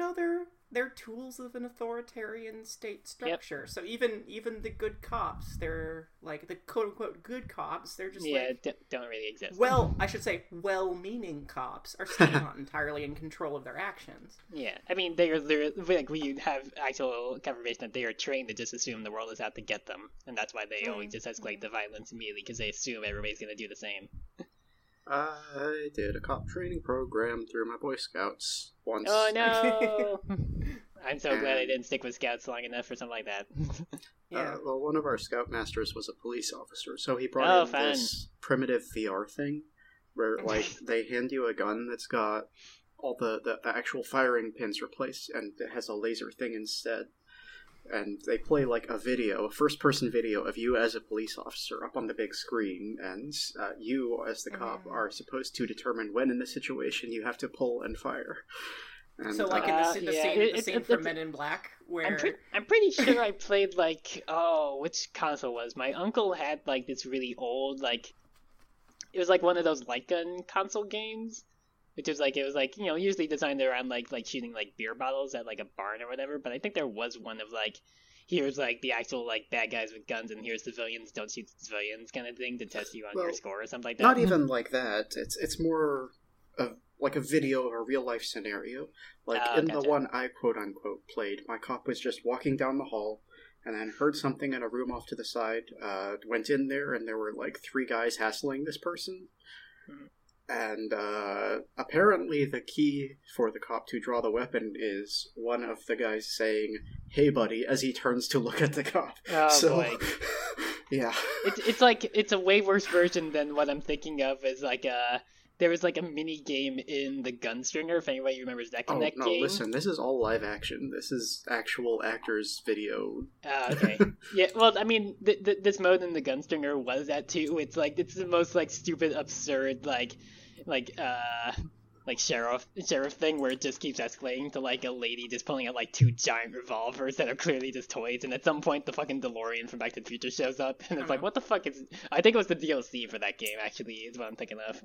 It was just ridiculous back when Twisted Pistol made good games. I generally don't have ill will toward people, even like cops. But by that I mean the people, who are in the uniforms. The system is fucked. Yeah, the system is what leads them to resort to violence all the time. Yeah, and that they're in the system. It's like you're in the Matrix. You're in the Matrix. You can get taken over by an agent at any time. Yeah, exactly. If a vaguely Italian guy looking at you and saying, "Hey, buddy," is grounds to draw your weapon. That's an issue. Yeah, exactly. That's a problem. Yeah. Anyway, before we get back into the book proper, I just want to point out that Axe has been running through the mall through all of this while also demorphing. Just to say that he is sprinting through the mall while his front legs grow out of his torso. It's ridiculous. Yeah. He's a shifting mass of tan and blue flesh that is just by all accounts terrifying. His clothing is probably tearing. Oh, certainly. Oh yeah, no. These kids have lost so many pieces of clothing just the last month. His human legs shift back to become his Andalite back legs, so he's basically just growing a deer out of his torso while he's running. Yeah, like normal deer stuff, like Alan Dracula. Alan Dracula could do that, I'm sure. The fact that he can continue to run while that happens is goddamn impressive. Especially since he couldn't walk 2 chapters ago. Yeah, I was about to say that, considering that he almost fell over the moment he morphed and lost 2 of his legs, the fact that he can run while going from 2 to 4. Yeah. Yeah. In any case, this descriptor I have isn't too long. Let's just get through it. Basically... Where was I left off? Yeah, they hear sirens in the distance from actual cops rather than mall cops, so they run into a nearby grocery store with the cops pulling up outside. Axe terrifies everyone inside the store, obviously, and Marco makes the situation kind of worse by claiming there's a bomb in the store to get everyone to leave. But it turns out his plan was basically to create an opening for them to grab some lobsters from the nearby tank to stay hidden in plain sight as the customers clog up the doorway to slow down the cops from getting in to chase after them and just gun them down. They stuff their clothes and the Radio Shack bag in a trash can, climb inside the tank, and morph. They have to actually, let Axe start morphing first so they can pick him up, dump him into the tank, because he's a big deer, he can't fit in that normally. And then we get the requisite, hey, morphing is kind of fucked up description of becoming a little lobster friends. That's that entire chapter. Yeah. It's really just, we go to the grocery store and turn into lobsters. This is the first time that they've morphed an arthropod. Mm-hmm. At least Marco has morphed an arthropod. Jake morphed a flea off screen. Yeah. It's fucked. It's like for the first thing, the first thing that happens is that his bones dissolve. Yeah, yeah. That descriptor of I felt my bones disappearing. I was like, oh, no thanks. So chapter 7 I've called Shell Game. Before we get into that, I'd just like to point out, the cops here knew that there's an Andalite. They go into the grocery store to look for them. They don't find them, obviously, but you would think that they would immediately go, "Hey, there are animals in here because there are lobsters. Let's fucking kill all of them to be thorough." They did this. Exactly. They did that with the birds back in the Tobias book. Yeah. Why would they not do that here? That's the thing, is there's one Yeerk here, at least. I assume not all of the Malcops are controllers. True. Yeah, I guess. Because only one of them seems to recognize the Andalite. So maybe that those other Malcops just think it'd be weird to just be like, well, we gotta kill these lobsters to be safe. Why do you want to kill the lobsters, Brad? Because that fucking alien monster was pretending to be a human who's to say it can't become a lobster. There you go, justification. Gun down the lobsters, be safe. I don't know. But the other thing is, like, with the book 3 thing you're talking about, they weren't specifically killing animals, right? They weren't going out and hunting. They just, whenever they happened to see one, nearby, they opened fire. But they were still doing the sensible thing of, like, there's a bird, we don't know if that's the same bird, but let's kill it to be sure. If they went in and searched the grocery store, you'd think they'd find the lobsters. Yeah, exactly. That's the thing. Anyway. Again, they know there's an Andalite, they know that they can morph. You see animals, you kill the animals to be sure. I know that that's a cruel thing to say, but at the same time, it's a sensible thing. Yeerks are cruel. Yeah, Yeerks are assholes. They would absolutely... Yeah. Well, I mean, I'm saying they would absolutely, turns out no, but they should absolutely kill every animal they see whenever they know there's an Andalite nearby. Yeah. Okay, chapter 7, Shell Game. So, we get a sort of I have no mouth but I must scream moment as Marco no longer has a mouth or throat or vocal cords capable of making sounds, and therefore is unable to express vocally the horror of his situation. He's a lobster at this point, and the lobster instincts kick in, and they're very simple. There are 2 thoughts: kill and eat. So, at this point, they start communicating, and Jake and Axe are both there. They are, fully lobster at this point. Not really pleasant. Jake communicates this, not his favorite morph. Axe is just kind of marveling at the instincts of the animal. Yeah, he's like clacking the pincers, being like, weapons. Yeah, yes, these pincers are excellent. This will serve me well in the coming days. Mm-hmm. Clack clack. So they're in there with like actual real lobsters that are rubber banded. They're not rubber banded. Yeah, it's funny that they have to point out, like, I guess Band-Aids aren't part of the DNA, huh? Their senses are weird. They can't really see much. And Marco talks about being able to, like, see colors that he had no conception of, which has to be an interesting experience. Like, just seeing colors that you don't, like, sort of a color out of space type of thing, Like, you cannot, it's impossible to picture that. I've heard of some people who have been, like, on psilocybin or some kind of hallucinogen who've seen colors that normally don't exist. I mean, it's just kind of a passing reference, but what's interesting to me is that Marco says that what he sees uses none of the colors he knows.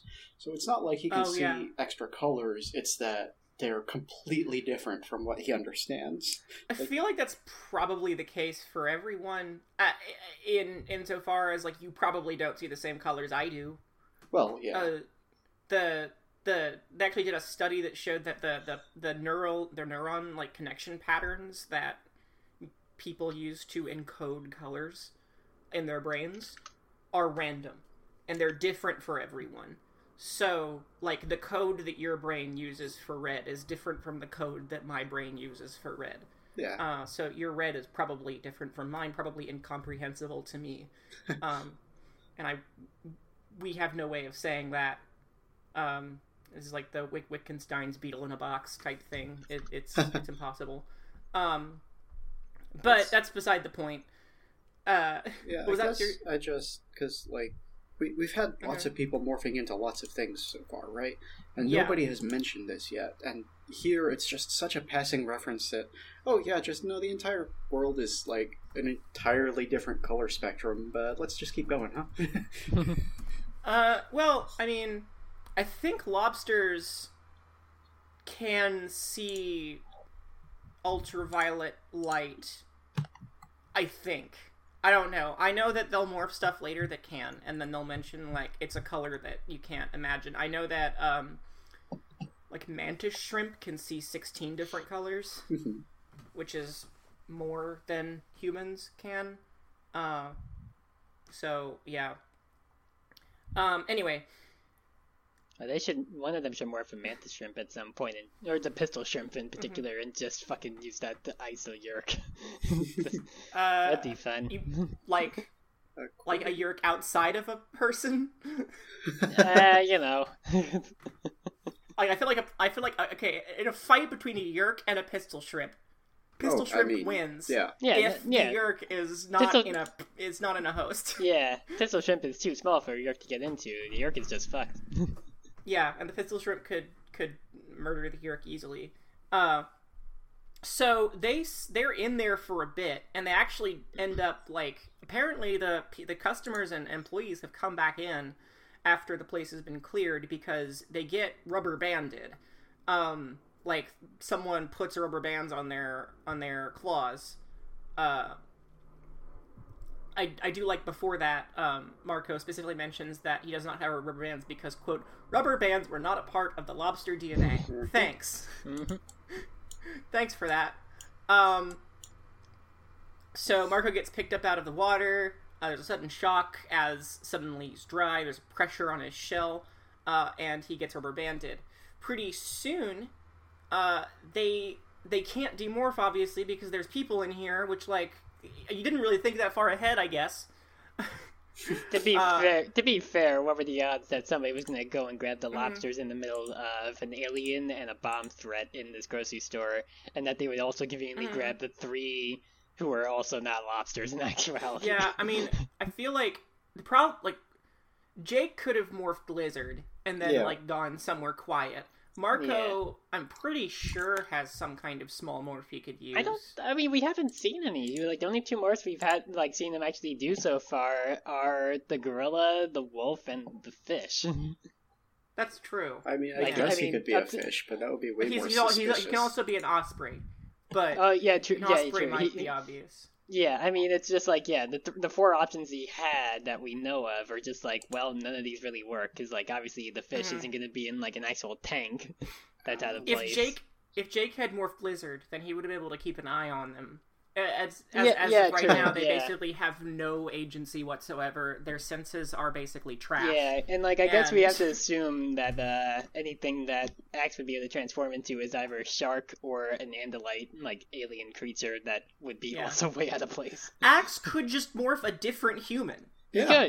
He could. Axe could just morph one of the kids. Like, that's all he would need to do. He could do whatever other... I mean, he could still be an amalgam of all 4, but just choose different appearance. Because it's like, he, chose, like, basically, like, you know, as close to, like, an amalgam of all 4, but, like, there's presumably different permutations of the 4 he could do. Presumably, yeah, or just, like, do 2 instead of all 4. You know? I mean, I guess he could choose, like, Rachel and Cassie rather than Jake and Marco, because Jake and Marco, if he just did both of them, it's like, well, they know they're looking for kids that look like Jake and Marco. Here's a kid that looks like both of them fused together. This is sus. But also, he wouldn't have, to be fair, he would not have clothes. They get picked up after a bit, and they get put on something cold. So... they're obviously on ice. Someone has obviously purchased them. Yeah. But... again, ignoring they don't really realize this, because Marco says, maybe the cops have us, maybe the controllers have us, I don't know. Well, geez, Marco, you became lobsters that are for sale, so maybe the thing that happens to lobsters that are for sale happened to you. Well, which, again, still brings up the situation that's in the middle of an alien and a bomb threat at this grocery store. Somebody is still here ignoring both of those situations because they're like, I gotta have my fucking lobsters, and buys them because I don't think there were like automated checkouts at that point. No, it's been enough time that they've cleared the building and people have gone back inside. Has it? Like, yeah. I think that's the impression. Yeah, because the store was completely empty earlier and now it's not. So. I guess I just thought there wasn't that much time that had passed to be able to actually have the situation cleared, because it's like that would usually be like hours before they're like, yeah, we are sure that these people are not here anymore. I don't know. Also, I guess yeah, true. I guess I would also just expect that this place would just be shut down the rest of the day, because it's like, yeah, some shit has happened here. Now, yeah, nowadays, nowadays, yes. Back then, no. Anyway, to your earlier point, Marco absolutely does not know how lobsters are packaged. He does his grocery shopping at 7-Eleven. Also true. Yeah. So his dad has been out of work for a long time. They really don't have the money for a lobster because lobster is fucking expensive. Axe is keeping track of time, which is a factor here because they definitely don't want to get trapped as lobsters. They get put on ice, and this causes them to go into torpor because they're cold-blooded animals. So after a while, like, Marco kind of zones out, and then you hear, like, Axe's drowsy voice saying, "We only have 7 minutes left." And at that point, they decide they're going to demorph. No matter what or, like, who is out there, they're going to go ahead and demorph and take their chances. So Marco starts to do that and starts to regain his senses. And he feels pressure on his shell as pincers come free of the rubber bands, which have been removed. And he feels a warmth billowing up around him, which is steam. Turns out, Chapter 8, which I've called How to Put Someone Off Shellfish Forever in One Easy Step. The boy will be cooked. Marco is being dropped into a pot of boiling water because they have been. Dang it! Huh?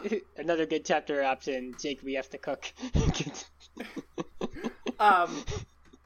So yeah, he's screaming in his head as he's being dropped into a pot of boiling water, and I have to assume that he's not, like, just directing this, like, scream of no, psychic scream at Axe and Jake. I would assume that the poor unfortunate woman who is currently trying to cook him also hears this in her head as this lobster starts to shapeshift into a person. The first thing that happens is that a mouth appears. Yeah, the worst, both the worst and the best first part to emerge. There's no sound because Marco doesn't have vocal cords yet. But that apparently isn't necessary because he's dropped. The person holding him drops him. Why not just pinch her with the pincers and just scuttle away somewhere? Well, I don't think that he's like. Apparently, in Animorphs, lobsters have terrible eyes. So yeah, but he knows he's being held and put over. Better senses than he knows he's being held and it's about to be put in like a pod. He could probably assume somebody's holding me. If I just try to pinch at the sides, I would get their hands. If you hold lobsters in the right way, they can't pinch you. Same with crabs. They don't have the range of motion to reach behind them. Rip. They're basically just kind of stuck, like, to the sides and out in front of themselves. Yeah, I guess that makes sense of why, like, when they're first put in the tank, before that, they're, like, rubber bandits. This way, when you go to reach in for them, they can't do shit. Also, so fun fact, and this is just something about lobster mouths, and crustacean mouths in general, is that they don't, like, they do have mouths, but they're just kind of holes. And instead of having lips or anything around them, they just have a bunch of little legs. Bunch of little leg-like things. That's fun. Obviously you can't see it, but I was literally doing the what I always think of, like, how Adam Savage described Jamie Hyneman talking of, like, the little, like, mustache in front of the face. I was doing that, but, like, going, like wiggling my fingers. It's a Zoidberg. Really our arthropod evolution is fascinating, and I don't have time to get into it. But, it's basically they just have a bunch of little legs around an open face hole that they just shove stuff into with those little legs. So let's put it in the mouth hole. Num, num. But no longer, because Marco now has lips. So imagine that you're putting a lobster into a pot of water and suddenly it grows lips. And screams. Luckily, out of sheer luck, which is mostly going to be on their side throughout these books, Marco manages to hang on to the edge of the pan, tail curled up inches above the boiling water in the pot. Grows rapidly, becoming a baby-sized creature, half covered with hard cuticle, half flesh. Human eyes grew in the place of useless stalk eyes. So it's essentially this horror show. And pretty soon, he gets his sense of hearing back. And the first thing he hears is the hysterical screaming of the woman. Yeah, I wonder why. Who's currently watching the lobster she was going to eat turn into a boy. It's a boy. Sort of Cronenbergian into a human boy. Once his legs grow back, he stands up. He looks at the woman. He describes her as sort of pretty, which, like, great thing. First thing to mention about the woman's appearance, Marco, is how good she looks, except for the fact that she is eyes wide in terror, screaming her heart out. And he looks over at the bag of ice, and there are regular lobsters there, but there's also Jake, mostly human, and Axe, who is a monstrosity. The fact that they are mostly back to normal does not make the woman feel any better, and she is still screaming. Marco's trying to calm her down. We get this really funny scene where he's like, okay, no, this is just a dream, and then the woman is like, just so ready to believe this. She's like, yeah, okay, just a dream. This is the only thing that potentially can make sense of this matter to me. Yeah. So he says, I wouldn't tell anyone about, Jake is like, we're gonna leave now, you can wake up later, okay? I wouldn't tell anyone about this dream. And she just shakes her head violently, like, no, absolutely not. And so, folks would just think you were crazy if you told anyone. She nods with extreme conviction. I feel like she's not gonna tell anyone about this, except maybe in therapy. So I had this weird dream where some lobsters I bought for dinner turned into 2 teenage boys and a giant monster deer. Yeah. So they head out what the does door. That say about me? And just before they leave the house, Marco looks back and sees the 3 lobsters that are left still in their bag of ice, and then says, hey, do us a favor, would you please? Take those guys down to the beach and let them go, okay? And I just want to point out, I'm not sure if... Okay, there are lobsters in the Pacific Ocean, so they're different species from the ones in the Atlantic, but yeah, they are there. Okay. Well, that's all right then. So hopefully, assuming these are local lobsters, which they probably would be, I would assume that they would not be invasive. I just want to say they are extremely lucky through this whole thing, just on the sheer fact of this was a dinner for 6 people, and this woman was screaming her mind out, and the rest of the 6 people are apparently not here. Yes. Yeah. That's good.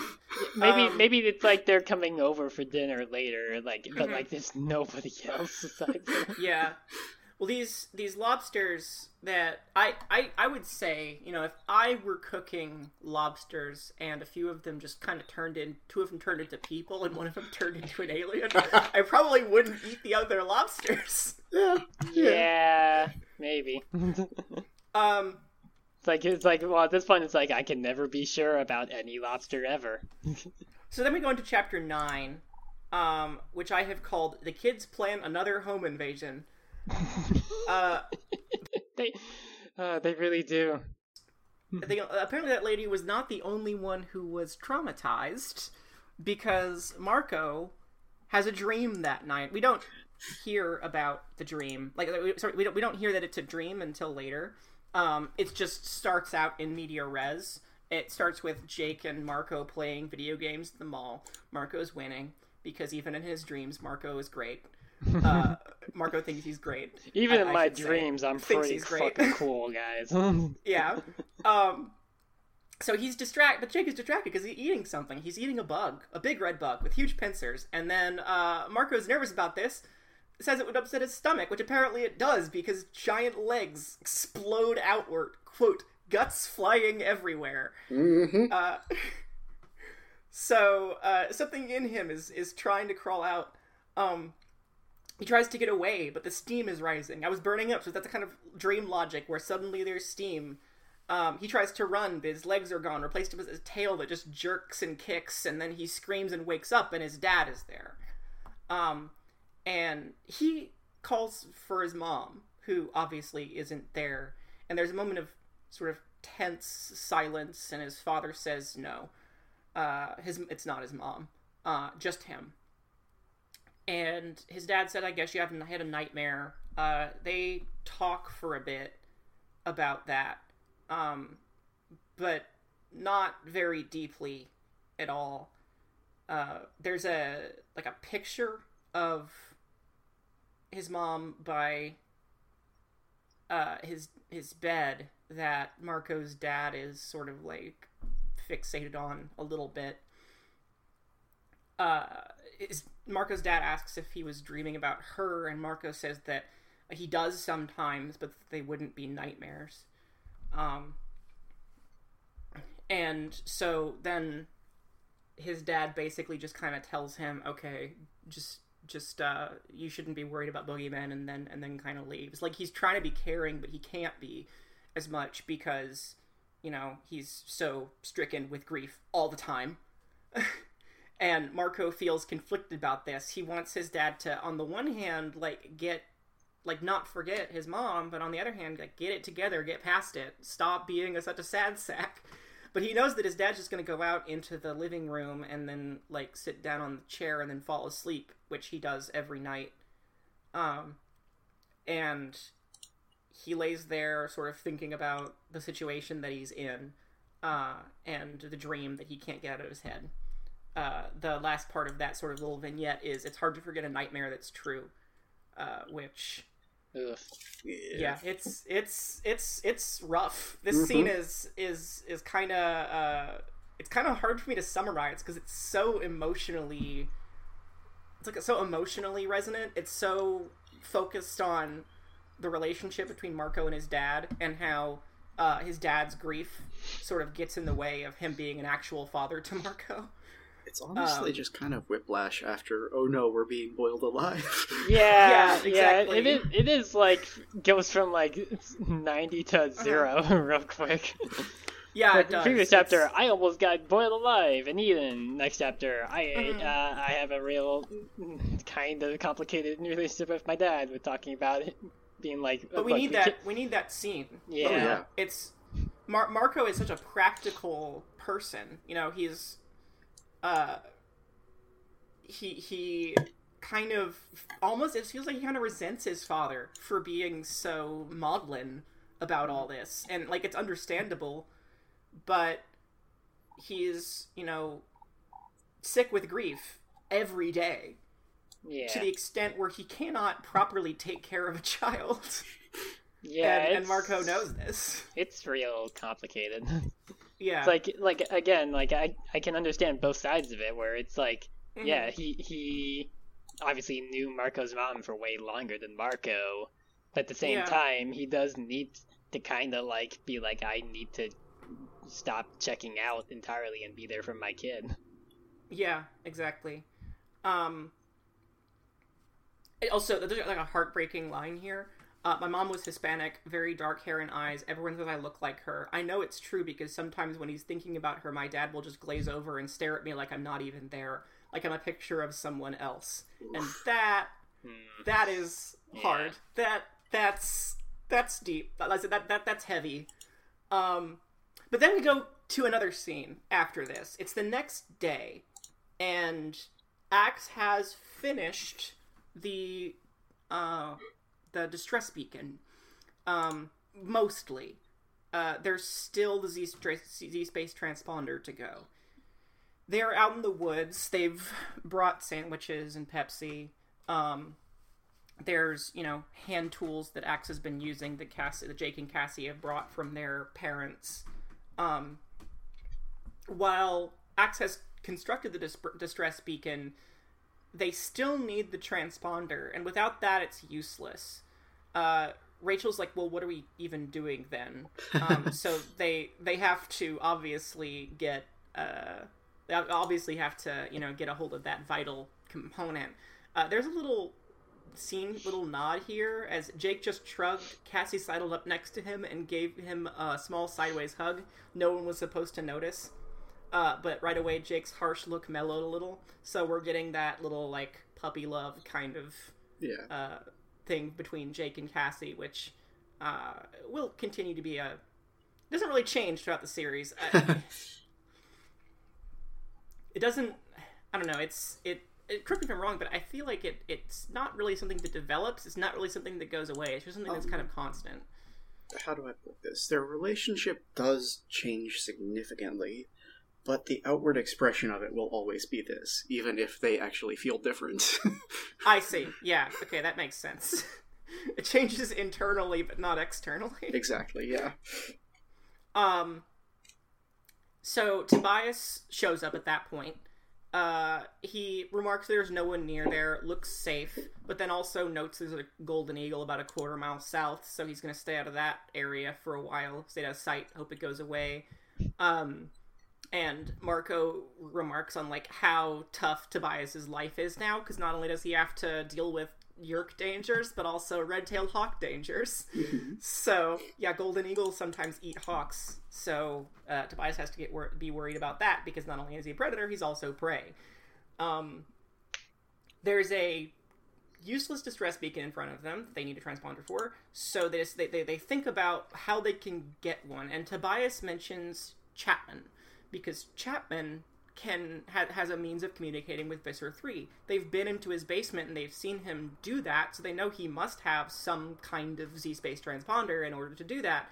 And Axe gets excited. Yes, he must. He has to have a Z-Space transponder, and not only that, but any kind of transmitter would probably have several redundant units, only the size of a pea, and if they took one, they probably wouldn't be noticed.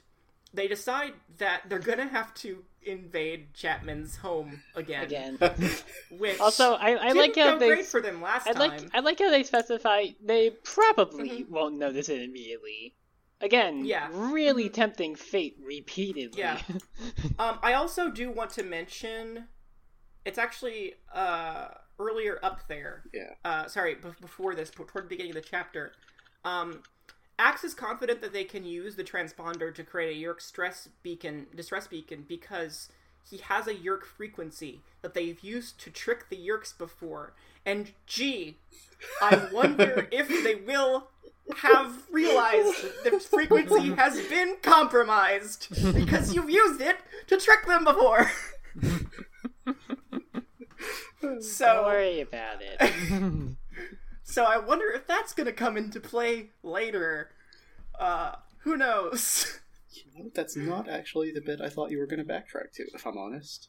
Oh, what'd you think I was going to backtrack to? Well, when Chapman is introduced, Marco has a little bit about how he used to hate Chapman because he was a controller and he was the assistant principal, but once he learns that Chapman made the deal to protect his daughter, he just can't do that anymore because it's too hard to hate an innocent host. Like, yeah, exactly. And that's not a perspective we get from a lot of the Animorphs. I feel like he hated Chapman kind of in the way that any, like, mildly troublemaking 12-year-old hates the assistant principal. Oh, yeah, exactly. It's like, oh, my teacher fucking sucks. I hate their guts. Even though it's like, you just hate them because they gave you homework and tests. Also, the assistant principal is the one that's in charge of discipline. So, yeah, if you make any kind of waves or you do something disruptive, they're the one you're talking to and the one that's telling you off. So obviously, if you're, not a perfectly well-behaved student, you're going to have some animosity toward that person. I feel like it's really interesting that Marco manages to make that emotional connection by effectively likening Chapman to his own dad. Yeah, that is fair. I mean, I didn't really make that connection myself, but that's true. Marco has a level of emotional depth that we only really get in his books, and I think that's he's never going to externalize that. No, not even a little bit. It's interesting to see that he feels that. So Rachel actually is very resistant to the idea of going into Chapman's house again, because the last time they did that, they put Melissa in danger. And Marco jokes that this is a historic first, Rachel saying no to a mission. But Jake says that Rachel is right to be worried. If they go in, they can't put Melissa in danger again, so they can't do the cat. They have to get in some other way. And Axe also kind of cautions them and says that, you know, they shouldn't take risks for him. They rescued him from the ocean, they sheltered him, and his foolishness, quote, almost got Prince Jake and Marco killed yesterday.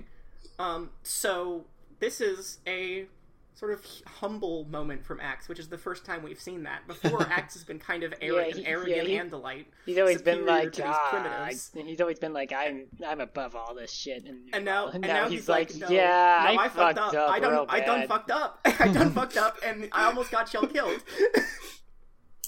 Also alerted, hundreds of people to the existence of an alien deer on the planet. Yep, exactly. No, you say all this, but also it's probably a good thing, though, right? Because as bad as that situation is, that controller did see an Andalite. That's definitely going to throw off suspicions that they're human. That's true. Yeah, that's true. I did just think of that, where it's like, because it was like, Jake's brother was like, could we actually maybe, for a moment here entertain the idea that maybe it's not Andalites? And meanwhile, Chapman's like, fuck you, my guy. Listen, and it's like, Chapman's like, look, I fucking told you. Chapman's like, okay, you might be right, but are you gonna tell Visser 3 that? Yeah, it's like, I mean, look, I ain't. We might be fucking wrong, but God, like, correcting that man is a one-way ticket to death. Yeah, exactly. Which is, again, one reason that you shouldn't murder everyone who says no to you. Exactly. This way you can actually, fucking take criticism, Visser 3. Yeah. You dickhead. You just surround yourself with sycophants and yes man to massage your own ego. This is what happens. Space Elon Musk, yeah. So, Marco's surprised at that. He expects Axe to argue that he should try and help him, and honestly, I think the readers would be surprised at that too, because if they're not aware of Axe's character later, and the fact that he's also a complex character, they would think that Axe is just basically your generic arrogant space elf who's like, convinced that he's in the right. But no, he can admit when he's wrong and when he made a mistake, which he made a huge mistake back there. So they decide they can't do the cat, so they're wondering how they can get out. They have to have some kind of morph that can get in there, carry something the size of a pea, and then get out unnoticed. And Cassie has an idea. Not a lobster, but something much, much smaller. Well, yeah, a lobster would be pretty noticeable. And we don't hear what that is, but spoilers, it's ants. Which makes sense. I mean, ants can carry, 10 times their body weight or something? Like, if you yes. Scale the ant strength to, people size, they would be fucking literal superhumans. So we get we're gonna get an entirely different kind of horror. Because this is when the use sociology or whatever comes into play, huh? Yeah. Mm-hmm. We have no sense of individuality. More of an existential horror than anything else. But yeah, that's the end of my chapter and the end of our chapters for this podcast. We took a while because we kind of got off on a lot of tangents. Yeah, but I mean, this is what happens when we skip a week of recording. Yeah. Yeah. So... To be fair, there's kind of been a lot going on in these first 9 chapters. We can't sign off without saying what we thought about the first chapters of this new book. So, I personally like it a lot because even though the kids are still making stupid mistakes, we get a more in-depth look at Marco's character that will continue throughout the novel. And we get, I guess, not novella, I guess is more like what these are.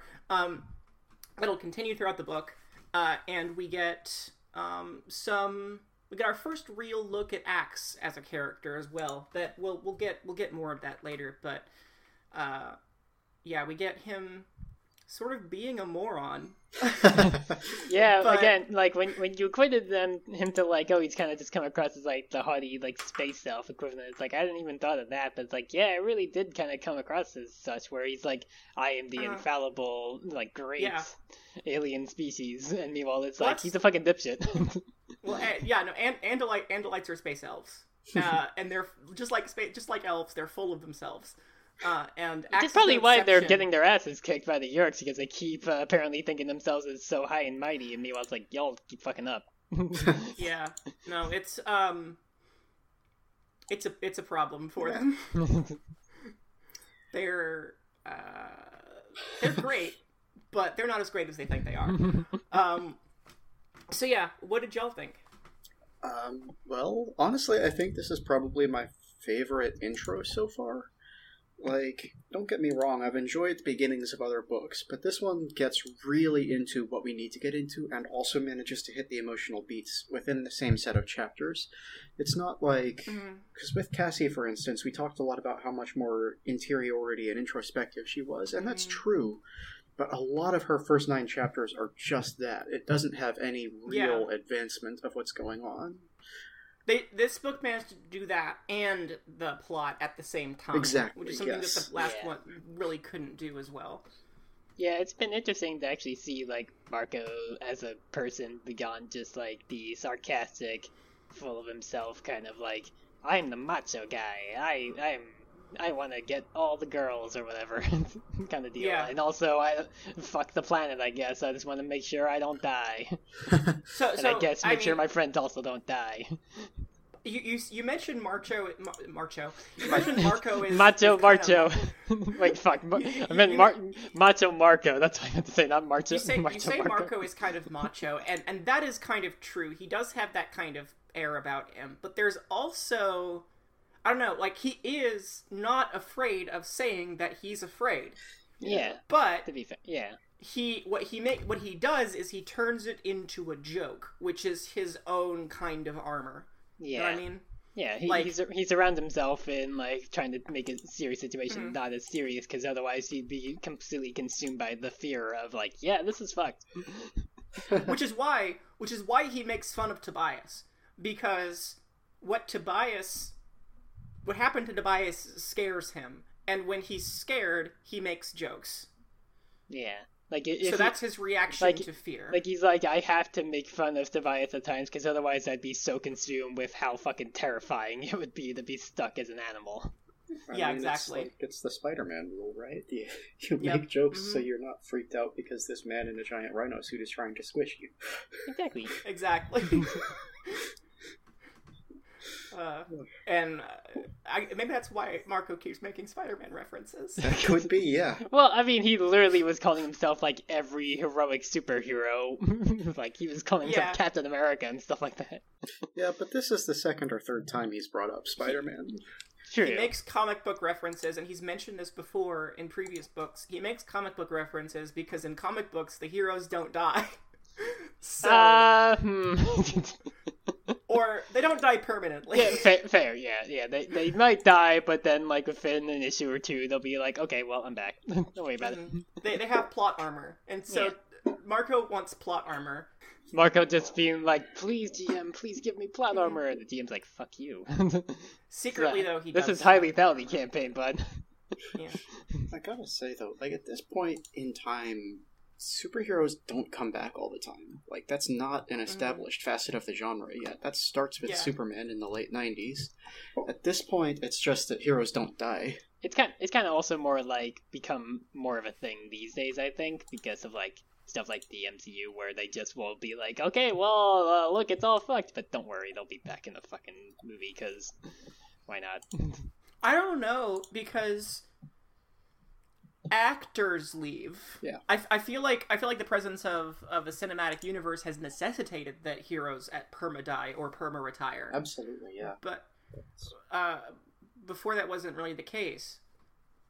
But now, like, we're not getting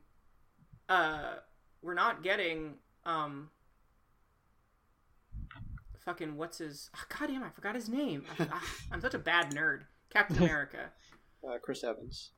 We're not getting Chris Evans back Captain America, so we can't get Steve Rogers back. Because they did a very stupid, uncomfortable thing of him going back in time to like smooch the lady that he liked in the first book. That's fine. He got a happy ending. I'm cool. I guess, but I also always think back to like the third one where he was smooching her granddaughter or whatever, and it's like, this is real fucked, and now you're going back in time and smooching her again, and it's like, what the fuck? It's not hurting anyone. Don't judge. But yeah, there's a reason why I stopped watching the MCU after the second Spider-Man. I'll be fair. I liked this. Okay, her knees. Okay, that makes it slightly better, but still. Things are about to get real crazy in this book, and I'm very excited for it. And then after this, I'm excited for the book that comes after this. Yeah, so we're just going to go ahead and hyper-traumatize Marco real quick. Yeah, let's just do that, and then we can move on to hyper-traumatizing Jake. Yep. Right, because I'm pretty sure the next one is Jake gets yerked, right? I mean, that's what you've kept saying. I mean, based on the title, and also the things you've alluded to, it's like, I can't think of anything else. And also, it's like, one of them has to get yerked at some point, so you can see how horrifying it is to have a brain slug in your head. Yeah, so wrapping up business for the episode, nobody got killed, nobody said thermals, and nobody said don't call me Prince, so we didn't ding at all this episode. Not even one. Wow, that's a first. That's a first. Yeah. Yeah. I wonder if this is ever going to come up again. It's like, I it's a little impressive that know. It's all zeros.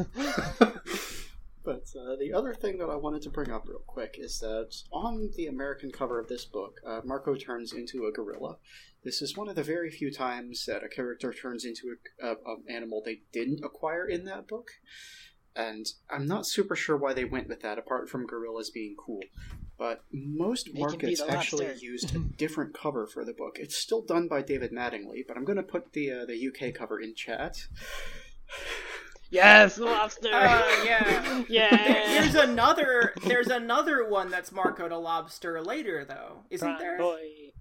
I think that might be correct. Yes, but I mean, presumably in the future version that would be replaced with something else. I remember that's a much later book, and the scene where Marco turns into a lobster in that one is incredibly pivotal to his character arc. Yep. So, but I don't know. I feel like